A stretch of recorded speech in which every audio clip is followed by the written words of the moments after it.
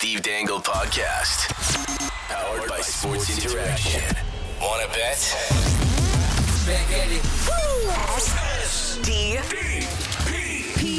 The Steve Dangle Podcast with your hosts, Steve Dangle, Adam Wilde, and Jesse Blake. All right, hey, welcome to the Steve Dangle Podcast live from Nashville. If we sound a little bit slower this morning, it's because we had a bit of a late night last night at Eric Young's. I want to run you through. I'm fine. The biggest lie told in Nashville today was Julian McKenzie telling the world that he wasn't hungover. Oh, get out! When he was my God. very much, very hungover. Extremely. It was a fun night. I do want to give a shout out to Shakir, who is a big SDP listener who was in security screening. I walked in. Oh, yeah. Did you see him too? Yeah, we came through the same one. Yeah. He's like, I just had Adam. Yeah. He's like, I was watching you guys on YouTube last night, so I want to shout him out and all the screeners there. And we get onto the plane, and the three of us are sitting together. Justin and Drew are the row ahead of us, and who's next to us is Mike Zeisberger from NHL.com. Big Z, who is just awesome. Lots of fun to talk to him on the way. Love Mike. So we get here, we drop our stuff, and then Jesse's got like an itinerary planned, like he's your mom and you're going on a family vacation. No, we had a bunch of content we got to shoot because we got to do stuff while we're here. So we did pretty well. We headed down to Broadway and we did a lot of fun stuff. I don't know, like I don't know when it's gonna be released. Yeah, it'll be soon. within the next couple of days. Drew's working on it. Yeah, it's so much fun. Short thing: mechanical bull, eating hot chicken sandwich. Yeah. We also did the bachelorette party thing, which is the thing to do in Nashville, where you get on those pedal bikes. Bar, bike, pedal, tavern, whatever you want to call it. It was an absolute riot. We ended up with people from, I think, some people from Tennessee, some people from Michigan, and then Virginia. And it was, but the crazy thing is, we walk up, and there's a group of guys who are in their early 20s, I think, and they're like, "Holy shit!" They're like, we just filled out our bingo card. And we're like, what are you talking about? So these guys are SDP fans. They came down for the draft. They're from New Jersey, and they had a bingo card of things they want to do here in Nashville. And one of them, it says "Meet Steve Dangle" on it. Yeah. And they were a riot. They were so much fun. And they're like, we did a shot with you last year in Montreal. Do you remember? Yeah. No. It took me a solid 2 minutes, but I did get there. Oh yeah, You did. Because I was like, when would I have? Because on the last night we went to a bar that was just stuffed with every member of hockey media. It was crazy. But I think those guys just walked in towards the end, and they're like, "Oh, I recognize that person. What the hell's going on here?" And they gave me a shot, and the one guy goes, "You ate the lemon." Because that's my one like party stunt that I do when I'm too drunk. That's disgusting. You eat the rind The too? tequila shot, and I eat the entire thing. That's disgusting. Why do you do that? Those value? are so dirty. Yeah, I have know. you ever read those articles? Yeah. I always tell people in the bar, like, don't put a lemon in my drink ever. Yeah, but it was one of my first big excursions after COVID. I wanted to build the immune system back up. Oh my goodness. So gross. Now, there was, I don't want to spend too much time on that because there was a lot of hockey yesterday. And we'll start with, I think the deal that people were kind of really surprised by, which is Tyler Toffoli to New Jersey for Sarangovic. And we found out this morning that Sarangovic re-signed in Calgary for $3.1 million per year over 2 years. Third round pick will also be Calgary's way, and that's in today's draft. But I mean, for a guy who had 34 goals and 73 points on a team in Calgary that couldn't score, Tyler Toffoli in New Jersey is going to be pretty scary. Oh my God. I think they became more of what they are. I think players, get stuck with labels like Tyler Toffoli, maybe small. Yeah. Right? And New Jersey got stuck with the label small. And I screwed that up looking into the playoffs, seeing them play the Rangers. And I'm like, oh, the Rangers are going to run them over. Yeah. First 2 games, I looked like a genius. And then the Devils, I think, won the next. What, did that series go 7? I think it did. Whatever. They won. The Devils did. But Toffoli's also a cup champion already. And like you said, he was, maybe the best forward or best winger anyway on a Calgary team that couldn't score. Like the Devils are going to – I'd be very surprised if they weren't a top 5 offense next season, if not top. It felt like last year was the Devils' coming out party, and all those years. Remember all those buildups every year? It's like, oh, the Devils, they're going to be good, and they have all these prospects, and they're going to be good. And then finally, they did it. They're like, oh, the Devils are good now, and then now they're a problem. Now it's like they're a thing to be reckoned with in the East. So and it's great, exciting. Great extensions. The sign is like the Jack Hughes extension, incredible. The Nico Hischier extension, really incredible. Jesper Bratt. Jesper Bratt, and Timo Meyer's going to get his done probably in the next few days. They right? were rumored. I gotta have my. I don't even know if they qualified him yet, but it's going to be 8 years, something. Yeah. No, they're gonna, I think, lead the league in scoring, and they. I mean, I like Sharon Govich, man, but that is not a great price for Calgary. It's not. And it's interesting. This isn't a great quote for Calgary. And by the way, Alan Walsh is joining us in about 5 minutes. He's on his way. He just really? wants to kind of pop in and say hello. That's hilarious. Yeah. He's coming to the house. He did his GM tour this morning, and he's like, I want to pop by and be on the show. We're like, okay. Where's he going to sit? Squeeze him right next to Adam. We got a couch. We'll get all buddy. Not next to the guy you host a podcast with. He's got to sit there. Yeah. Well, so Toffoli said this. He said, I was waiting for an extension conversation, and there was none coming, and it didn't feel like there was one in the future. It didn't sound like there was any sort of need for me or want in a way, so it was a personal decision. I thought it was time for myself and my wife to experience something different and move forward. And I know Flames fans are upset with this quote, but from everything that we have heard... They gave a decent chunk for him. They did, but everything we have heard is they dragged their feet. And you know what? The Flames have done this before. They did this famously with Johnny Gaudreau.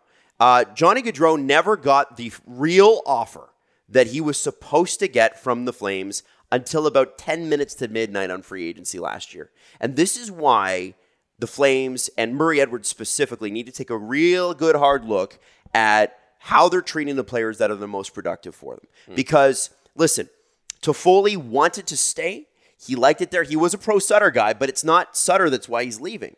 But when he said, I want an extension and let's work on that, and we're counting down to the draft here and you got nothing done, there's obviously some sort of conversation that happened between him and Craig Conroy, and Craig Conroy has to jump on that. He has to jump on that. Sharon Govich is not enough to offset, A, what you gave up, and B, what you gave up in talent. I think, I want to say you said at some point there's going to be a deep dive on the Calgary Flames, and I can't wait to read it because... this was one of the main criticisms of Brad Treliving, and now the person who's taken over the job from him appears to be making the same mistakes. Mm-hmm. Yeah. Everyone seems to want out, and that extends back to Gaudreau left. Tkachuk wanted out of Calgary. Toffoli. We don't have an answer on Elias Lindholm. Noah Hannafin. Michael Backlund might be going. What is happening in Calgary right now? So what is going on? I asked Julian about it this morning a little bit and asked CJ about it, and I'm not, speaking out of school here. It seems like the ball's sort of rolling downhill for the Flames because you look at this, right? Lindholm has been pitched twice in the last 2 weeks on an 8-year extension, and apparently the second pitch was a couple days ago here in Nashville, and both times he's resisted that. So you're looking at Lindholm, who's the centerpiece of this team. Toffoli's already gone. Gaudreau and Tkachuk last year. Kadri and Huberdeau, unfortunately, just didn't work out under that coach. But you're looking at this, and now Hannafin apparently wants to go back to the States. He's from Massachusetts. And Backlund, who just won a leadership award, has been there 14 years. He's got to be looking at it as a 35-year-old, and he's a dyed-in-the-wool flame. Yep. But this is a team that is very quickly seeing their Stanley Cup window close. And in fact, I think it's done. Why is the question? Well, okay. So I wondered if it was just like a domino effect. Like, okay, we thought we would have good replacements with Huberdeau and Kadri. That didn't quite work. But if we gave it another year, it might be a thing. But if Toffoli starts to say, okay, I'm not going to be in. And then if you're Hannafin and you had any doubts, you're probably like, okay, well, maybe this is my time too. Kind of like with Tkachuk. And then Backlund's looking at it like, well, if those two guys are gone, I want to win a cup. I'm not going to win it here. And then Lindholm may not want to be there, and I think that's the major piece for the other two guys. If Lindholm is not going to stay, he's at such a good number. It might not be that they don't. It might not be even a culture thing in Calgary. Although we know there was something with the coach, it might just be I need a different window. And this team's window, and I'm not interested in a rebuild. So, Flames fans listening to this, who knows? Maybe this will be out of date by the time you listen to it. Probably will. But this doesn't mean the Flames need to stink. And this doesn't mean they need to get rid of everybody for futures. That's sort of what we thought was going to happen with the Winnipeg Jets and Pierre-Luc Dubois, because they were painted into a corner. It looked like it was only going to be one team. They were going to get like a third and a fifth or something. And who do they get? 3 dudes who are going to be on the Jets roster and a future. It was a great trade. We'll get into it more. We'll get into it more later. But that is a real, like, the Jets get out of a tight situation and you could argue got better. Like, I mean, the best player in the trade is Pierre-Luc Dubois, but like, I like Iafallo. Like Velarde. I like Velarde. Oh, yeah. Kupari's got some future in him. So, like, I don't really think the Jets take a step backward there. Also, there needs to be more of a fully fledged out picture there. Scheifele, Hellebuck. Well, now that I think of it, it's extremely similar to the Flames because they have all these moving pieces too. So I don't love the Toffoli trade for them, but that doesn't need to mean that next year is a huge step backwards. They're going to have to play this smart. I think a seemingly innocuous quote by Craig Conroy that should be obvious is now biting them a little bit, because he came up and he said, and I don't know if it's biting him specifically, but he comes up in his introductory press conference and rightfully says, we want players here that want to be here.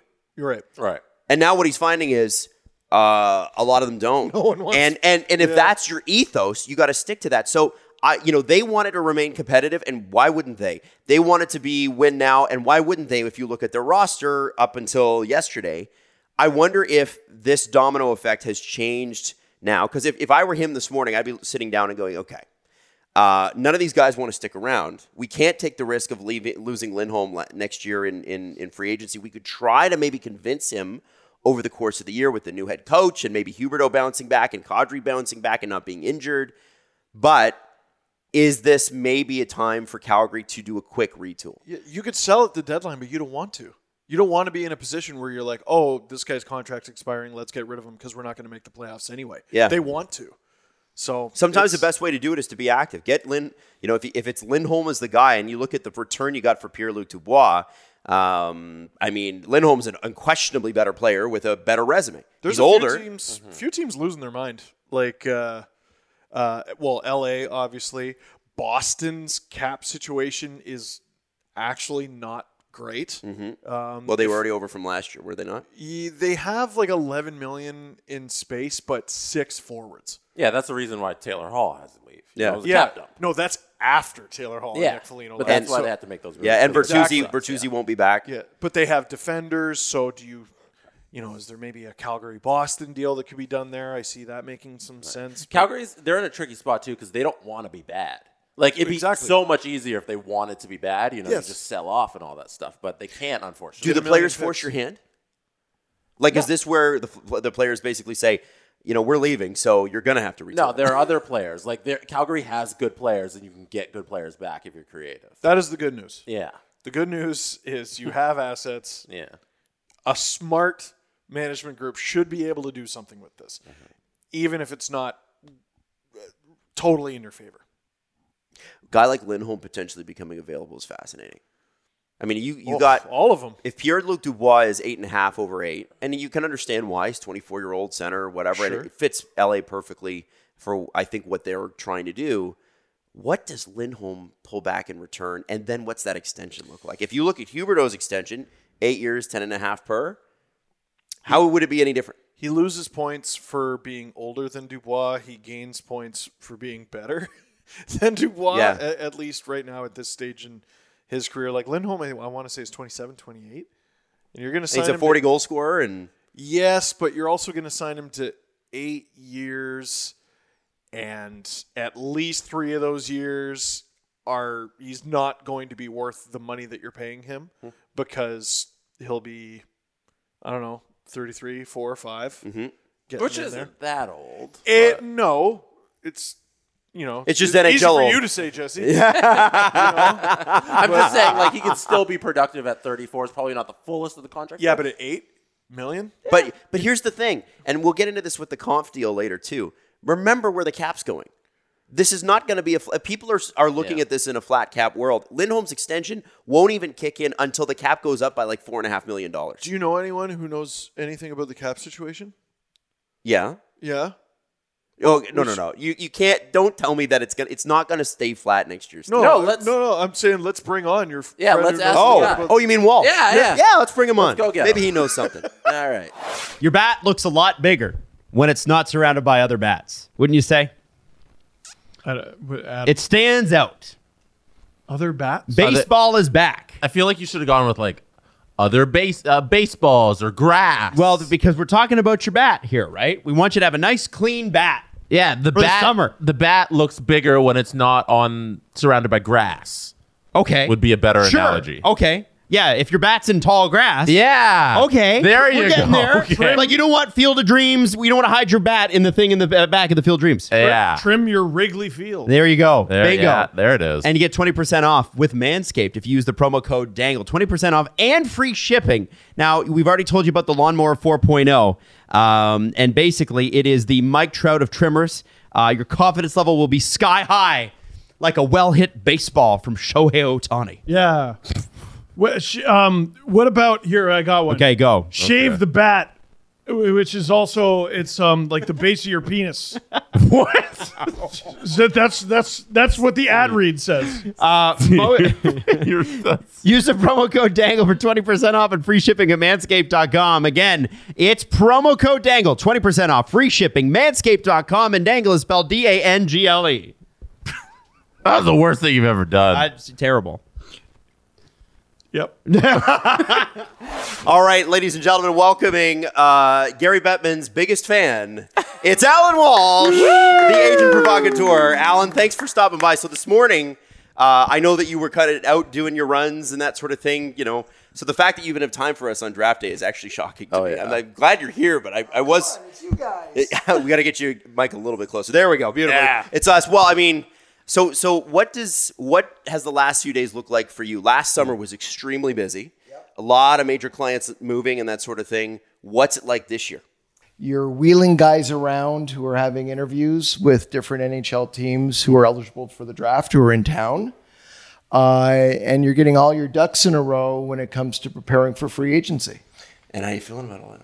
I feel good. Yeah? Yeah. I love this time of year. Yeah? Yeah. I mean, it's not a lot of sleep. You don't sleep a lot anyway. No. I probably last night 3 hours. But that's normal. That's a lot for you, right? Yeah, actually, I was. Why so lazy?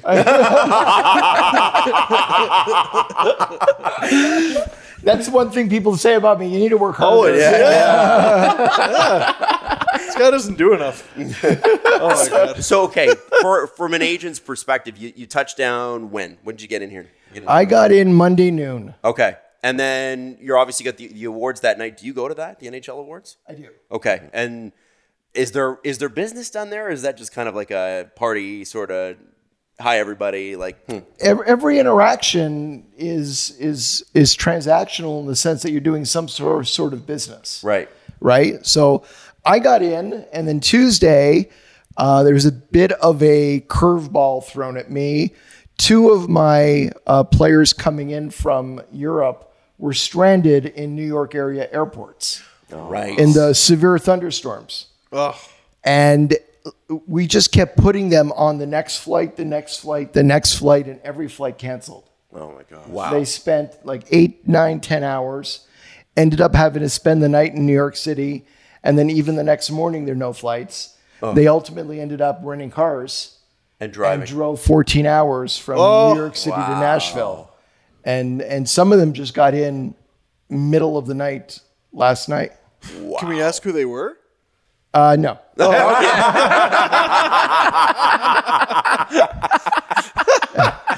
Actually, I would amend that. You can ask, but I'm not telling you. Got it. That's hilarious. Do you have quite a few prospects in this draft? Yeah. Yeah. Okay. Yeah. It's kind of weird sitting next to you. Yeah? Yeah.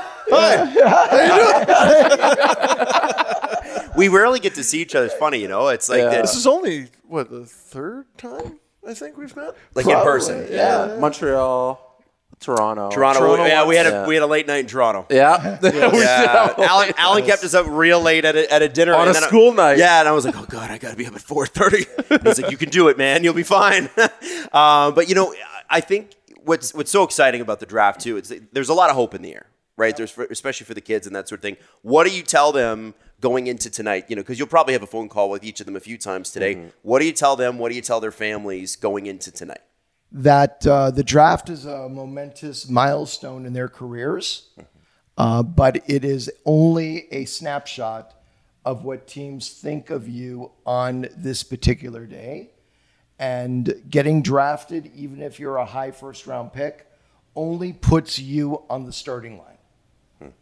That's where it puts you. You've been doing all this work up till now to get to the starting line. Yeah. And only, to me, the draft is when the gun goes off and the run starts. That's what it is. And if you go back 1 year, 2 years, 3 years, and do a redraft of the players knowing what we know now, it'd be completely different. Sure. I mean, you look at David Juracek, where he went 6 last year. And we were talking about it, I think, earlier. It was either on the show or not. I can never tell when I remember our conversations whether they were on the air or not. But, you redraft that, he's probably top 3. Or maybe even number 1. Yeah. He's really had an outstanding year. He was, wasn't he 5? 6. Oh, 6. Yeah. 6 to Columbus and AHL Rookie Defenseman of the Year. Yeah. Right. Not that anyone's keeping score. No. He was actually one of the highlights, him meeting I'm meeting his family last year in Montreal. Yeah. We still talk about it. Oh, He's his just dad? a good guy. His dad, who's just older him. Yes. Yeah. Yes. They're like twins. It's crazy. Nice person. Told us all about beer and that sort of thing in his neck of the woods. So Where Pilsner was invented. Now, here's the thing. David Juracek has a younger brother who is the same size as David, who is eligible for the NHL draft next year. That's crazy. Who's his agent? I'll give you 3 guesses. what's his name? Adam. Adam. Oh, Adam no. Juracek. You know what? First overall pick for sure. Then. Yeah. And Adam's a defenseman. He's a right shot defenseman, just like his older brother. And nobody likes those. Yeah, Nobody wants a right they're shot. not in demand at all. Every team has too many. Yeah. So I want to ask. Only the LA Kings. Yeah. So I wanted to ask about that. So Sean. Keep up with me, Steve. Keep up with me. Sean Durzee's off to Arizona. He's going to get pretty big opportunity there. And this is a guy that has had a really good development curve, worked in a great system in Los Angeles too, right? When you got Drew Doughty to look up to every day, it's kind of it's a nice sort of map as to what it's going to take. He was also drawing pretty major minutes, right? He was 19, 20 minutes a game. Yep. What do you expect for Sean, as far as you can tell, with the situation with Bill Armstrong and the whole group in Arizona? Well, I think he's going to play top pair minutes, and he's going to be probably the leading D-man on the first PP unit. Mm-hmm. He's got the potential to put up a 50-point-plus season this coming year. And he's got to be pretty darn excited about that. He's definitely excited about the opportunity. I mean, every player wants to play. Mm-hmm. And the LA Kings were wonderful to him as an organization. Mm-hmm. They really were. I mean, it's the only real organization he got to really know. He was drafted by the Leafs, but, other than development camp, wasn't really part of it. And I think that he felt, and I felt, that there was only a certain ceiling that he could hit in LA because of the players that are already there. Exactly. There was a backlog on where he wanted to play. Yeah. Right. And a front log, really. Sorry, front log. Yeah. Look at it that way. Yeah. To the point where last season he played almost exclusively on the left side. Yep. Right. Mm-hmm. Yeah. Right. Is he excited to move back to the right? Well, he played right his entire career, and he never played left until last year. And I think that's another tool in his toolbox, the fact that he embraced it, and not everybody would. He can do it. And he showed that he can do it. It's not surprising when you go back because I did a trade breakdown for SDPN about that specific trade, and I referenced our interview with him the season before. It's not surprising that a guy like him would take, the challenge of it. For people who are watching this are like, it's just the left side of the ice. It's like, yeah, but in the NHL it really does. Maybe at rec league hockey you don't care so much, but in the NHL those things really do matter with comfort and where the boards are and how you're receiving the puck and all of those things. And, the fact that he embraces passing, cross ice. Exactly. Right shot coming up on the left side. There's a tendency to always go to the backhand. Yep. And you lose a little bit of velocity on the cross ice passes when you're going on the backhand. It's definitely a challenge. And I'm just not surprised that he would be excited for a challenge like this. He just seems like a guy who just gets up for challenges. Period. Yeah. Are you allowed to give us any insight on how you receive a trade like that?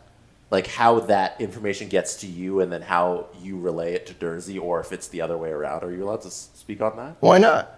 I'd love to know. Only if you can. Yeah. I don't know if you're breaking any. We're going to ask you questions, and if we can't, we can't. Because I don't think that's an aspect of the game the average fan knows. Like, how does this get to your ears and to Dersey's ears? Okay, so Sean Dersey and his brothers had arranged a 25th wedding anniversary party for his parents. And it was at the parents' house in the backyard. There was caterers, florists, and something like 75, 80 people invited. And the party was just about to start. No. And I get a call from Rob Blake. And he says, hey, Alan, it's Blakey here. Do you know how to get a hold of Sean Dersey? And the moment he said that, I knew. Right. Right? Are you allowed to ask at that point? Yeah. And I said, what's going on? He goes, well, I hate to make these calls. You hate to make these calls, but we had to make a trade. We've got some other things, in the hopper, and we're really jammed up on the right side. So Sean's been traded to Arizona, and I just want to get a hold of him and talk to him myself before it gets released or ends up on Twitter or anything like that. Do you know how to reach him? And I said, well, he's got a busy day right now. There's 75 people in the backyard for his parents' wedding anniversary. And he's like, oh, geez. I said, I'll reach him and have him call you. And I called Sean, and he picked up, and I gave him the news. And I said, nothing is going to be released right now until you call Blakey, and then you can expect it to go everywhere pretty quick. And that's what happened. When things like that, because they can leak, right? They can leak. Sometimes organizations have leaks or whatever. When they leak, does a GM call you apologizing, going, hey, I wanted to get a hold of you, but somehow this got out? Like, how does that happen? It's not important to me that the GM contact me. Mm-hmm. What's really important to me is that the GM contact the player before he hears about it anywhere else. Forget about me. But I'm okay with the player calling me and saying, I just got a call from the GM and my GM, and I've been traded. That's fine. But what I really don't like is the GM not calling the player, not calling me, and seeing it get out there. And there's all different ways that trades get leaked out there. It could be somebody with a team. It could be somebody with the league who registers the trade on the trade call. There's all different ways that it could get out there.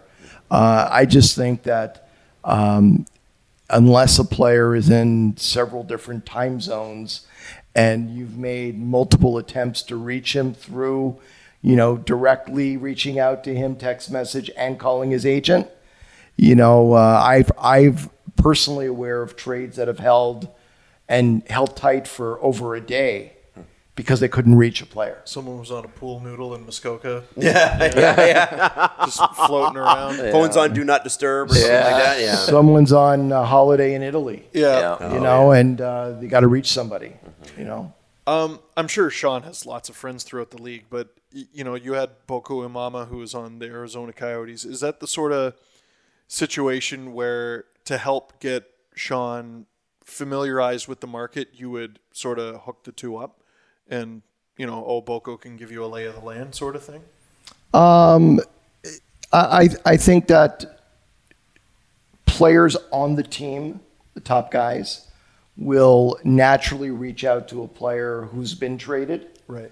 And, hey, welcome to the team. You need anything, I'm here. Yeah. And they discuss stuff like, where do you live? Where should I live?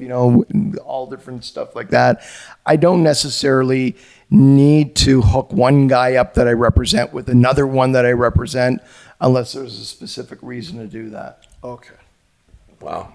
This is, it's funny getting it from your perspective because, we hear the reports and the reporters are doing their jobs. They're getting the information out there, that sort of thing. But the human element, like 75 people in his backyard, it always happens that way. I think there's all either stories of someone's at a wedding or someone is, just got engaged or whatever, and these things happen. And it's funny because the players have to save a lot of their family engagements and any family life events for this time of year because the rest of the year is just hockey. Yep. Right. So it's just a bit of a perfect storm. Alan, and again, if you can't answer this, you can't answer this, but there's obviously, there's some movement in the Alan Walsh camp. Wanted to ask you about Max Pacioretty. Yeah. What are we expecting from him this summer? What kind of situation are you guys looking for? And is he ready to come back? I will be on a week after free agency, and I can answer that question. Beautiful. Oh, okay. But that's good. Delayed till later. I like that tease. Yeah. It's a broadcast. Again, I don't. Agent Provocateur. Yeah. Hey, July 4th. We have lots of options, guys. Yeah. I mean, he's one of the more intriguing names out there. I had to ask the question. Yeah. It's going to be fascinating to see where he ends up that kind of situation. Yeah. Well, here, this is one you can't answer. Who's signing with the Leafs? We need AAV in term. All right? AAV in term. Okay, cut. Name names. Name names. I tried. Well, I tried. It's right here, and I tried. I love that. So listen, I mean, when does this kind of cool down for you? When do you because this has got to be toward, this has got to feel like the finish line. Yeah, when do you get up to 4 or 5 hours a night? Yeah. Probably not till around August 1. Wow, really? Yeah. Wow. Because, July 5th is the deadline to file for salary arbitration. Okay. And then those cases have a life of their own with a lot of work getting done to prepare arbitration briefs and get ready for hearings. And that usually will take you until August. Is it frustrating doing those arbitration briefs knowing that, 90% of them don't ever go to arbitration? No, I like it. Do you? I'm not surprised by that. You're the one guy. There's the guy. You're the guy. I part of my legal training and being a lawyer, I actually enjoy the process of watching the brief come together and working on it and the way that you sometimes want to change some words or sentences or sometimes even the whole organization of the brief. You want to move it around a bit. I enjoy that. Wow. Well, and when do you get to have 20 uninterrupted moments or minutes with your family at any time soon too? Because I know your kids are home. They're back home from university, right? Yes. They are. And they're heading out mid-August. Okay. So you got to take advantage of that 2-week so window? That 2-week window in August is a critical time for all of us, as my wife keeps reminding me. You have anything planned this year? You guys, or just hanging out at home? You know what? We kind of go by the seat of our pants. Yeah. I know it's frustrating, but we're all determined to go away somewhere. Mm-hmm. Last year we had an awesome family vacation before our daughter went to university, and we became empty nesters. So we're going to look to go somewhere, interesting and exciting where we can have some family togetherness and alone time. I know Springsteen's on tour this summer. Are you going to any of the shows? I can't believe I haven't made it out to Europe so far to see any of the shows. Seems like a perfect vacation. But I Is he playing in Prague? No. You win some, you lose some, Al. Vienna, yes. Oh, okay. A bunch of the places in Germany. He just played in Gothenburg, Sweden last night. Wow. And there's going to be a fall series of shows starting in the East Coast, and then coming over to LA, and he's playing San Diego, Los Angeles, multiple nights, and then San Francisco. You got to do the whole thing. Oh, for sure. Yeah, you're right there. That's a given, Jesse. Come on. Can I just say that with all the numbers and terms and legal things that are floating through your head, the fact that you can remember all the concert dates for him too, it's amazing. It really is. It's like I can't remember when the Leafs are going to play a week ahead, and you're like, well, he's playing all these in, and I know he's coming through Toronto too in November. Yes, he is. So I hope you're going to be in town. I'm going to be there. Oh, you are? Oh, yeah. Okay. Well, maybe we're going going. to be at a bunch of the Canadian shows. Mm-hmm. Amazing. I love that. So, Alan, I'm in awe. I'm in awe. Yeah. Hey, You will be when you see him. Oh, yeah. We're going. We gotta go. We gotta go. right. We must go. We have to go. Yeah. Absolutely. We're Oh, going. I saw Jay Weinberg. Now I got to see Max. That's There you right. go. That's right. Yeah, Jay actually, I don't know if you know this, but Jay reached out to Steve it was on Instagram. Yeah. And he invited my dad and I to see Slipknot. I'm like, Dad, do you like Slipknot? He's like, I know of them. I was like, do you want to see them? And they melted our faces. Yeah. It was, it was great. His dad's a big rock drummer too, so it was kind of a cool thing. They seem like just great guys. He's in a band called Atomic Tomb. he's 66. You should check it out. He's unreal. Pretty amazing. Yeah, it's cool. Yeah. It's cool. Oh, yeah. Well, listen, we won't take any more of your time, but the fact that you're here, the fact that you made time for us, we genuinely appreciate it. It's great to see you. Like we always see each other on Zoom or our Zoom equivalent, but it's nice to see you in person. And good luck tonight with everything. Yeah, thank you. What a lot of people don't know is that we're like on the 4th level, and they had me climb 4 flights of stairs to get up here. And I just catching my breath right now. Thanks, guys. Hey, thanks, Alan. I don't need to go to the gym today. We give a free cardio exam and then a podcast. It's great. Thanks again, man. It's a pleasure. All right. So while we were talking to Alan, Timo Meier also re-upped with New Jersey. So 8 years, $8.8 million per. Seems like a really good contract. I mean, it was funny meeting those Devils guys yesterday. They're like, "You're one of us." I mean, who doesn't want to be a New Jersey Devils fan now? I'm going to read you some of the contracts. So you got Timo Meier, 26 years old, $8.8 million for the next 8 years. You got Jack Hughes, 22 years old, $8 million for that contract ends in 29-30. You got Jesper Bratt, and that contract, he's 24. That contract ends in 30-31. Nico Hischier for 4 more years. He's 24. Andre Palat, which was the big signing last summer, who I absolutely adore. They've just added Tyler Toffoli at $4 million. And remember, they still have Eric Haula as well. And then on defense, Dougie Hamilton for 5 more at $9 million. John Marino, underrated, $4.4 million, is 26. Jonas Siegenthaler, 26, $3.4 million for another 5 years. Luke Hughes is on there. Obviously, you've got Brendan Smith. They probably need to fill out a little bit more in their defensive side. And then, Vitek Vanacek and Akira Schmid. And Akira Schmid had the playoffs. Is this guy for real? Do we know? Vitek Vanacek's got 2 more years at $3.4 million. Both of those goalies. Vanacek is 27. Akira Schmid is 23. That is a pretty young and spectacular dynamic roster. Let me give you an idea of how good of a job the New Jersey Devils are doing. So all we're talking about is, you got to take these short-term deals. You got to take these short-term deals because the cap is going to go up, and it's going to go up, and don't worry, the cap is going to go up. He's got all of them on long-term deals. Tom Fitzgerald does. All of them on long-term deals. The biggest one is 8.8. Not a single one of those stars is over 9. Like, some of these things are going to turn into a pumpkin. You know what I mean? Like Akira Schmid is not going to make what is it, league minimum forever, right? And Dougie Hamilton's 30. There might be some regression midway through the next 5 years, maybe. Yeah, but like pretty some good. of the other deals offset that. Jack Hughes being the age he is, and Nico Hischier. Like I really do think the way their team is structured, they could have several contracts that look like Nathan McKinnon's before he started making 12.6. Like, he was making 6.1 or whatever it was running over the league, getting like 90 points. Yep. And running over the playoffs. A lot of people forget this because John Tavares makes $11 million now, but his Islanders contract was stupid. He was really 5.9 again like one of the leading goal scorers in the NHL, and he was making 5.9 I think for 6 years.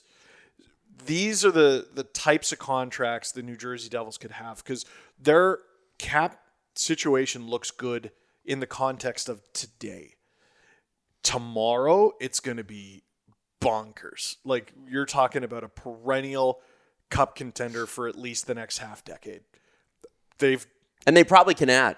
Next year they go up another $4 million. They could probably add. I've done no bigger 180 on my opinion on a team than I have on the New Jersey Devils. They're stellar. They're going to be a monster. The last piece is to get guaranteed goaltending. Yeah. Like to get the starting goalie that you know, and maybe that turns out to be a Kier Schmid. Like it's still a question mark, but like that's the last piece because the core is so young and talented and it's there. And it's reasonable to just expect every player on the roster, almost every player on the roster, to just get naturally better. Yeah. Jack Hughes, Luke Hughes, Heischer, Brott.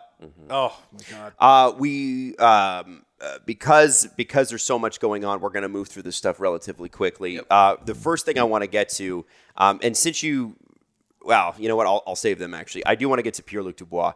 Traded to L.A., according to Darren Dreger, a very complicated thing to make happen, but Dubois signed an 8-year deal with Winnipeg and then was immediately traded. We're seeing more sign and trades in the NHL finally. Basically, it was signed with Winnipeg? I thought it was signed with LA. No, it was signed with Winnipeg. It's got to be a sign and trade to get the 8 years. Yeah, you can't sign for 8 with the team. Yes. So year one is a $1 million base with an $8 million signing bonus. And then there are a lot of signing bonuses throughout. But towards the end of the deal, you're still looking at about $6.8 million that they're just paying as a base salary. However, think about it in the context of what that will be on the cap years from now. Well, not to cut you off, but who pays that signing bonus? He signed in Winnipeg. I think LA pays that. I think he's probably due the signing bonus on July 1st. That's it. Oh. That's it. And that's then it. he's property of because that's when it's they paid a out. future. It's technically a future contract. Yes. Yeah. Okay. That makes sense. Before we get to the Jets part of this, and the Jets part of this is very, very interesting. I think that when you look at LA's top 3 centermen, bit of a murderer's row here. We've got Kopitar, who can score and shut you down. Yep. You got Deneau, who is, to me, still the ultimate shutdown center in the league. And then Dubois, who can play defense, but is offensively very gifted. Hasn't had the opportunity to perhaps let that loose with the dearth of talent that he's played with in Columbus he and hasn't Winnipeg. had the opportunity to play in a situation that he enjoys. Yeah, I want to see Pierre-Luc Dubois on a team that gives a damn about defense. That's true. I want to see PLD in a situation that he cares about. That too. Give a damn about a team that he likes. Better give a damn now. He's pretty good in situations that he hates. So imagine him happy. That's a really good point. Now, and the thing is that like he doesn't have to. All those defensive zone he could take the defensive zone face off, but he's never really going to have to in the playoffs. Deneau and Kopitar are going to take that, and he's going to get all the ozone starts, which are going to pump his numbers. And the reality is, this is an 8-year contract that again looks really good. He's 24 years old. If he can pump 80 to 90 points, which is what people think he might be able to do. It is a lot. It's a lot to ask. Even 70. Even 70. That's not going to be a crazy deal for LA to deal with. And here's my question. When you look at, and we'll get to Colorado in a second, but I want to bring up Colorado and I want to bring up Edmonton. Because that's who LA has got to be thinking about, along with Vegas, which is the obvious one. Interesting. Who has got the best 3 centers overall? You would say Edmonton because of Connor McDavid. But balance-wise and shutdown-wise, is it not the Kings? Well, and Byfield. We're all forgetting Byfield in this equation, right? Mm-hmm. And I think, because Dubois can play wing. Mm-hmm. And if Kopitar starts to slow down, they can put him on the wing. They can put him on the wing. So I wonder if they have such a... Like, we're looking at this 1, 2, 3, 4. Like, we're looking at this too close-minded. Is there going to be some transition at some point of Kopitar playing a little bit of wing? Does Dubois play a little bit of wing? Do they have 3 or 4 of these centers play together? Well, in certain Byfield played some situations. wing last year, right? Yeah, So- he played a little left wing, but you want Byfield to be a center because Eventually. he has the ability to be a center. You want him to eventually develop into that. Yeah. So who has the best? I mean, I'd say they might have the best center depth in the league, but McDavid's a cheat code. Yeah. Matthews is pretty Tavares, good. Kerfoot. No, that hasn't happened yet. Beat you up. I will throw you off the balcony, Jesse Blake. The Winnipeg Jets will get Gabe Vilardi, Alex Iafallo, Rasmus Kupari, along with a second-round selection next year, which is a pretty good haul. That is unreal. Yeah. Iafallo is such a great player. He's such a pure goal scorer. I wanted the Leafs to get him so bad. Yeah, and the fact that they get this haul of a deal for a guy who didn't want to be there, and they get all of these different pieces that'll set them up to be competitive this year. It's not like they traded for future assets. They played for guys who are really good right now. Winnipeg, Kevin Shoveldayoff did a great job. They're gonna struggle a little bit up the middle if they end up getting rid of Scheifele as well. And the word is they're going to, and also they're going to buy out Wheeler. Oy. So that's gonna be Wheeler's tough. a winger, but they'll have some space to do it, and who knows? Maybe they flip one or two of the 4 assets they got for Dubois. Like they're all quality assets, right? Like there's no throw in there. I like Vilardi. I like Iafallo. I like Kupari actually, and second round pick is pretty good to have. There's no throw-ins there. There's no fat on that cut of meat. That is a good deal for the Jets, who we thought were backed into a corner. something I wonder about for the Jets over the next few days is the decision of what is Nikolai Ehlers to the future of this team.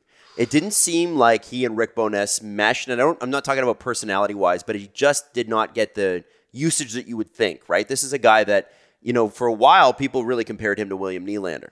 And that trajectory has not matched, but he's still a very, very good hockey player. He'd have a lot of value to another team, but, does this free up more room for him, or does this mean, okay, maybe we got to move on from him too? I think it pushes him down. Right. Right? Because, they got more wing depth.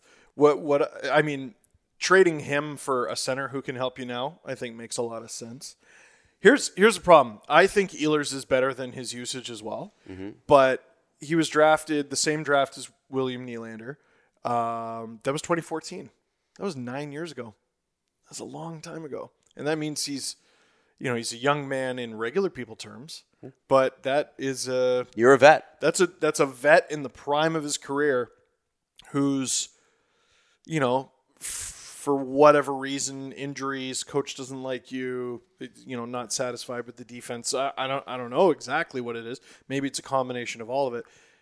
He hasn't really played high up in the lineup. He hasn't consistently played top line. So if he gets that opportunity, it'll come at a cost. Right. And the cost is you will get your opportunity. You likely will not be competing for a Stanley Cup. Right. Because the team competing for the Stanley Cup, they got their first line figured out probably. You know what I mean? Yeah. Canadians. It's possible. and I mean, LA added Barbashev. We would normally go longer, but I am going to move quickly Vegas, just because we have limited time, and also because a lot of this is going to be, we're going to be like wrapping all this stuff up on Friday too. The Canadians pay in my mind anyway, baffling amount for Alex Newhook. 31st, which is a first-round pick, and the 37th pick tonight. So that's a first and a second for Newhook, who had 14 goals and 16 assists. Is a former 16th overall pick. A lot of people last season looked to him to potentially be the second-line center after Kadri left, maybe step up. It didn't end up happening. JT Compher was more of a fit for that role, and we've got more on him a little bit later. But I read Eric Engels' post this morning with Sportsnet.ca, and he said whether the Canadians are better off with Newhook than they would have been with Dubois, who's 6'2" and plays every bit his size, is questionable at best. The wager that the Canadians are making on him is that it is very little risk, and it's somewhat similar to what Kirby Dach was last year. And it would be more opportunity to work with the development staff that the Canadians have built. I guess they've got some new cutting-edge facilities and that sort of thing. Newhook's value will be capitalized on much faster than the value of the picks that Colorado got. Now, Colorado has moved on from one of those picks already. We'll get to that in a second. But I want to get your guys' reaction to Alex Newhook, and probably slots it as the third line center here, right? Well, so last year we praised Montreal for making a bet on Kirby Dach. Third overall pick, had barely got his feet wet in the league, COVID and all that, and they took a bet on him, and he was fine. Mm-hmm. Not great, fine. It was difficult to have a great season on the Montreal Canadiens. So you look at that and you go, okay, that's why Alex Newhook could work. Mm-hmm. Ooh, you gave up maybe we shouldn't look at it as first and second. Okay. We should look at it as 30th, or was it 31st? 31st. 31st 37th. and 37th. Yeah. So that's how we should look at it. Like, remember a few years ago, Ryan Reeves was traded for a first, and everyone freaked out that Ryan Reeves was traded for a first? He wasn't. What it was I think it was the Penguins moved back something like a dozen picks in order to get him. Not dissimilar to how the Leafs moved down in order to get rid of Mrazek. They tied a first to Peter Mrazek. No, you just looked at it as they moved down a little bit. But the 31st pick and the 37th, plus you're giving Newhook, what was it, 6? Yeah. Hooey! And, you can laugh. Oh, wait, Newhook? Is that what they're paying him? I feel like we've had so many conversations since we landed here in Nashville. Mm-hmm, yeah. But I feel like that was the rumor when we were walking through the airport. I don't know if it's finalized. Yeah, it's not. Not as of yet. Well, he's going to get a lot of money. No deal in Montreal yet. Yeah. Okay. Well, it sounds like it's going to be a lot of money, so I guess we'll hold back on that. If he's making significantly more than Kirby Dach, it makes me like the deal a lot less. But listen, Leaf fan, so there have been plenty of deals where I've had to talk myself into liking.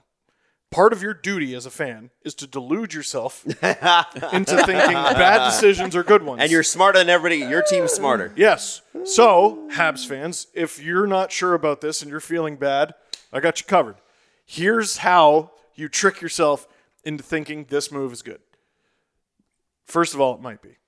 That's by luck. Number 2, Kent Hughes used to be his agent. Yes. So, any other GM makes this trade, any other GM makes this bet, they're weird. They're really weird. Why would you make this bet? Why would you give all that up? Why would you give them all this money? You're weird. Kent Hughes, who's done basically nothing but awesome moves since he got to Montreal, he knows this player. He knows his potential. He knows this guy. I sometimes criticize GMs for loving their guys.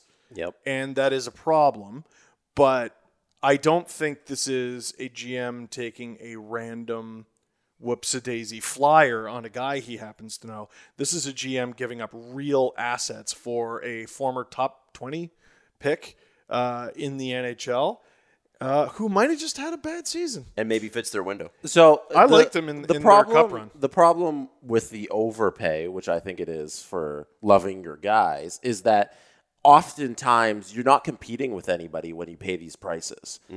Because I was talking to producer Drew, and the way he was looking at the draft picks, he's like, either you look at it as you got 2 firsts for him or you got 2 seconds because it's on the back of the first round or it's on the front of the second round. And if you look at it at that, it's a lot to pay for a guy who has a career high of 14 goals. Damn. So if you're paying those prices, I got to ask, who's competing with Kent Hughes to get this player, or is he paying this much because he likes him so much? And in that, I criticize the GM for giving all of these assets, which could have been valuable to go get somebody who's going to play your third line left wing. Yep. Like Newhook played a lot of. I don't know if he's going to be the center in Montreal. He can play center, but he played a lot of wing for Colorado, and that's a lot for your third line.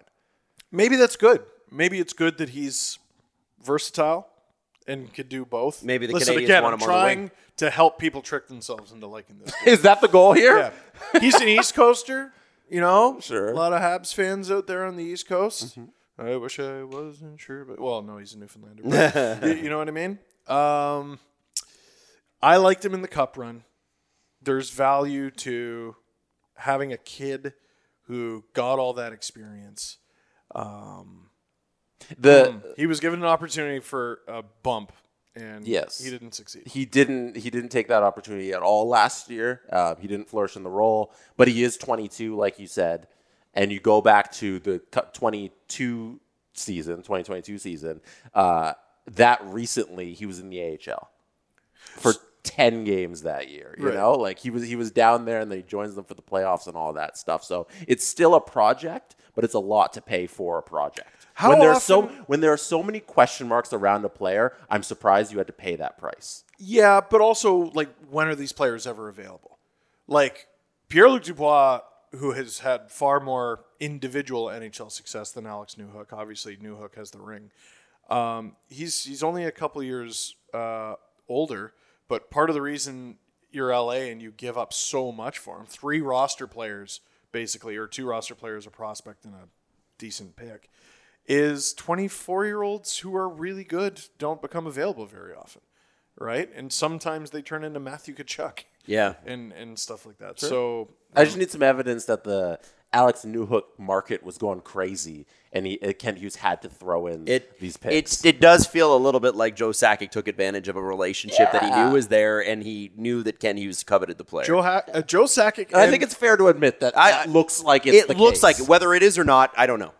So I was talking to someone about this deal, and we can't linger here too much longer. Yeah. There's too much to get through. No, I know. You guys I'm throwing that out there. I was talking about, oh man, Joe Sakic, that guy's an animal, and they were like, well, you know, he's not GM anymore, right? And I kind of forgot he's president. It's Chris McFarland. But the way we should look at it is the president is the GM. That's the new GM role. Yeah. So just no credit for McFarland. There was some checking Bobby on Webster. For the Avs part. There was some checking on JT Compher, who apparently wants somewhere in the neighborhood of like $5 to $6 million, and that's too expensive for the Avs. So they made a trade this morning. That 37th overall pick, the second rounder. I'm actually surprised it wasn't the first rounder. Is going to Tampa Bay for Ross Colton, who competitive and strong, and I wonder. So is Colorado, are they Nathan McKinnon, Colton on the third line, and then on the second line, why am I drawing a blank on who they traded for yesterday? 2 days ago, Ryan Johansson. Okay. Yeah, so, and I'm looking, and the reason I brought up the LA Center thing is because the 4 teams to me that really stand out in the West are LA, Colorado, Edmonton, and Vegas. Obviously, they're the Cup winners. Those, when I look at the centers on that, I'm beyond Nathan McKinnon. Ross Colton is extremely competitive, amazing in the playoffs. Is he the next step? Can he be the next Kadri? Because they've been searching for that since Kadri left. Yeah, well, on Tampa, I'm trying to remember if he was even full-time. No, he played center. A lot of wing. A lot of wing. Yeah, wing. But that's because you got Point and right. But you look at Ross Cirelli. Colton and the player he is at 26. You're like, he's just better Alex Newhook. Currently, definitely. Yeah. Oh, like Avs fans, the best news for you is I saw this deal and listen, if the Avs do great, whatever. If they do poorly, whatever. They're in the Western Conference. So is Newhook in a second for Ross Colton essentially? Is that because they didn't trade the first? They kept the first. That's right. Well, yeah, Ross Colton had a first. Right. Yeah. So Ross got that back. So I look at it exactly. It's pretty good. That's great wheeling and dealing. Yeah. But Avs fans, my first thought was, yes, Colton's out of the division. Oh, yeah. Any piece of that friggin' Tampa team you can pick off of the carcass. Mm-hmm. The carcass that might, win a cup. Please do. Yeah, no, that's awesome. You asked the question about, why are these guys available? Ross Colton's available in Tampa because he's an RFA and needs a new deal and they can't afford it. Right. I guess Colorado can. There are guys that come up available. You don't need to overpay. This is a fascinating, we're going to probably skip over huge deals because there have been 10 trades since we landed. Yeah, and we got a show on Friday. Milan Lucic, STPN's Chris Johnston, and Rick Dhaliwal of Donnie and Dolly out in Vancouver. It looks like Lucic to the Bruins is going to happen, whether it's today or tomorrow. The reunion is extremely imminent, as it should be. Moving on, though, I do want to talk about the Leafs a little bit here too. Three teams are in on Erik Karlsson. The Leafs are one of them. Carolina and Seattle purported to be the others. It's surprising that Carolina would be in on that, but then it's not when you consider, the Brent Burns and the Max Pacioretty deals last offseason. The question becomes, and again, I think the Leafs, of the three teams on that, they're the third most likely to get them because of the cap situation and this sticking to their core four. The Carolina thing doesn't make sense because why would they reunite Burns and Karlsson when we saw we saw it not work? If we saw for a decade it didn't work. Unless Burns is going back. But I think Brett Pesce might be on the way out in Carolina.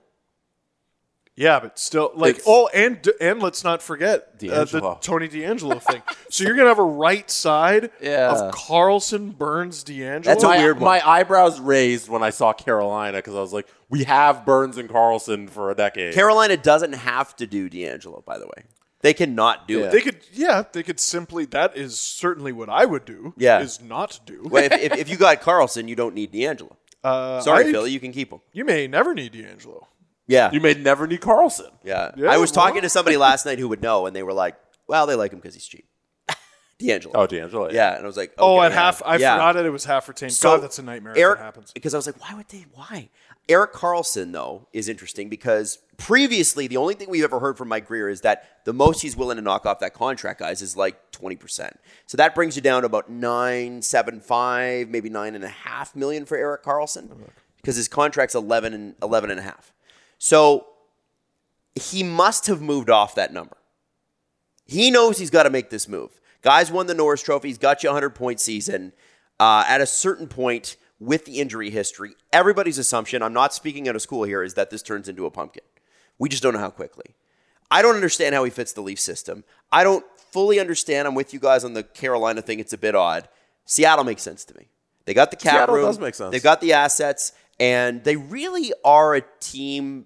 Matty Beniers did win the Calder, but they're like the most spread out, even team that we've seen in a long time, perhaps other than the Vegas Golden Knights. They don't really have like a star. You need a little star power. Mm-hmm. And Erik kind of makes sense. They've got a full cupboard. They've got draft picks. They got everything the Sharks could need. Seems to like the West. Yeah. It seems to be comfy out there. They wouldn't even have to change colors all that much. Go a little north, keep the same jersey. It's still turquoise. Yeah. I like to have fun. I'm trying to picture how Erik Karlsson becomes a Leaf. I can't. I can't do it. I think what's going to matter here is what William Nylander's number comes in at. Because if you're William Nylander, you look at Pierre-Luc Dubois, you scored 20 more points than him last year alone. But you've been a playoff performer as well. And yeah, there have been people that have like quote unquote questioned your motivation. But if you look at William Nylander on the whole, guy's pretty motivated. Don't play center. Doesn't play center. Okay, fine. You don't play center. How much of a discount is that, though? Well, so to me, the better comparable would be Meyer, because Meyer plays a lot more wing than Dubois does. Meyer is getting 8.8.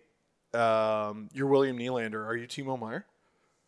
You're better. No, you're not. You think you're better? I think he's better. I think skill-wise, you may Every have a day point, of the but week. physically imposing himself. Every day of the week, Willie over Timo. Like, Timo did not have a good playoff. No, it's terrible. He has historically had a good playoff, though. Yep.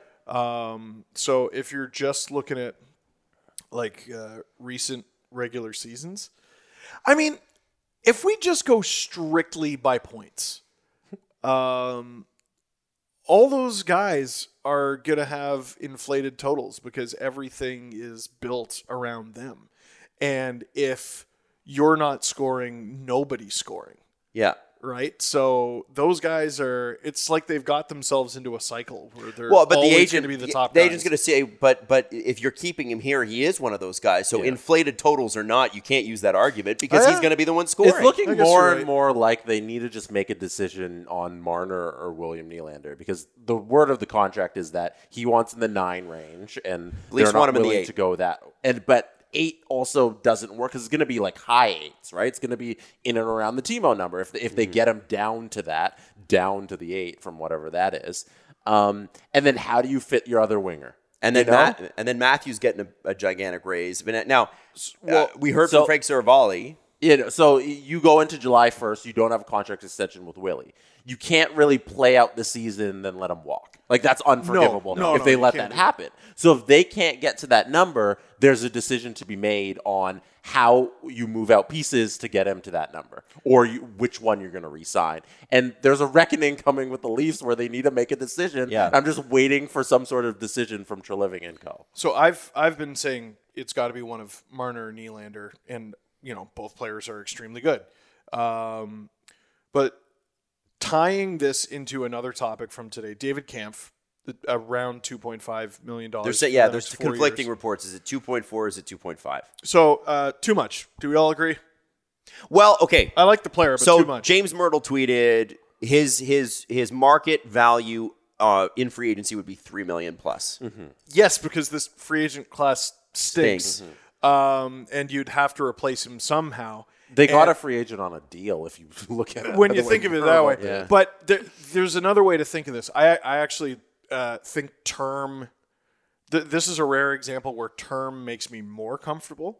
Because if he only got 1 or 2 years, I'd be like, well, okay, so now he's at 2.5, and the cap's not really going up. That sucks. Mm-hmm. He got a $1 million raise. That wipes out the Leafs cap bump this year. You used it on David Kampf. You know what I mean? That's pretty tough. 4 years, though.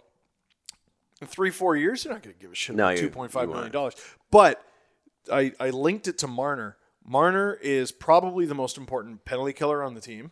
He was second runner-up for the Selke, third place, I think. Mm-hmm. He's an incredible part of what the straw that stirs the Leafs drink. Matthews does not kill penalties. Tavares does not kill penalties. That is, by the time Matthews signs his extension, that's going to be something like $25 million worth of centers who don't kill penalties. So David Kampf's role on this team, I'd be asking for $2.5 million too. Like, who's gonna be a center on your penalty kill if it's not me? Who's gonna, like, are you gonna throw Matthews out there? He's gonna be blocking shots. Is that what's gonna happen? Right. What winger are you gonna teach to take faceoffs this time? We're going right back to the Babcock days where Hyman's your number one defensive center despite not being one at all. What about Noel Achari? He's not signed. What about Ryan O'Reilly? Well, he's not signed. So it all works together where Kampf is actually important enough to this team for the role he plays where he's worth the money. And also because your top two guys don't kill penalties. Matthews has improved leaps and bounds defensively, but your top two centers don't kill penalties. I don't know if you can afford to let go of Marner unless you do some real finagling with this team. It's going to be interesting. I mean, Kampf is overpaid, no question, in the first year of this deal. And free agency, you are always overpaid. But I guess if you're the Leafs and you're looking at it on balance, year one he's overpaid, year two he's probably par, and year 3 and 4 he's under. So you come out net positive in the Leafs thing. But again, what are they going to do this year? And I think this is why they had to sign Kampf. It's like their bottom six. Who the fuck is in their bottom six in the forward? Absolutely no idea. And we know that Treliving wants to completely remake the defense. Whether or not he's able to do it is interesting. But the fact that they're even talking about Erik Karlsson tells you that there could be a completely new look this year. Well, and the D is what's locked up. I know. Yeah. I know. You're right. So right. So this is, we looked at Craig Conroy and we're like, how is he going to pull all this off? Yep. And I'm looking at Treliving. I'm looking at what needs to be done, which actually conflicts with what he wants to get done. And I'm like, okay, but you haven't done anything. When are all these... Is he just going to do a shitload on the draft floor and all of us are going to have to come back and redo this? Because if he wants to reconstruct the defense and he also has to add to the bottom six, when's this all happening? Exactly. Is he going to... It's going to have to happen in the next couple of weeks, is it not? Yeah. No. Could happen in July. I guess. And I guess. Which is in the next couple of weeks. Yeah. I mean, it is June 28th. Yeah. I do want to say a couple things before we do kind of go on. The Kevin Hayes deal disappointed Flyers fans. I think that they thought the return was nothing. And it's interesting going back. I was reading the Philadelphia Inquirer this morning, And when Torts was introduced last June, he said, I want to try to help him because if I can help him and make him understand that we're going to try to get him on another level and what he does for the Flyers organization, I've watched him from afar and there's more there. That relationship deteriorated to the point where in February, Kevin Hayes was openly speaking to the media about a trade. And you got to remember, this guy came back from 3 abdominal surgeries the previous season. And then, of course, the tragic passing of his brother, Jimmy Hayes, beloved Boston Bruin player. He was an all-star this year. And, he gets a fresh start in St. Louis. So it's a good deal for St. Louis because they get him at 50%. It's a good deal for Kevin. If you're a Flyers fan, I want you to hear me on this one.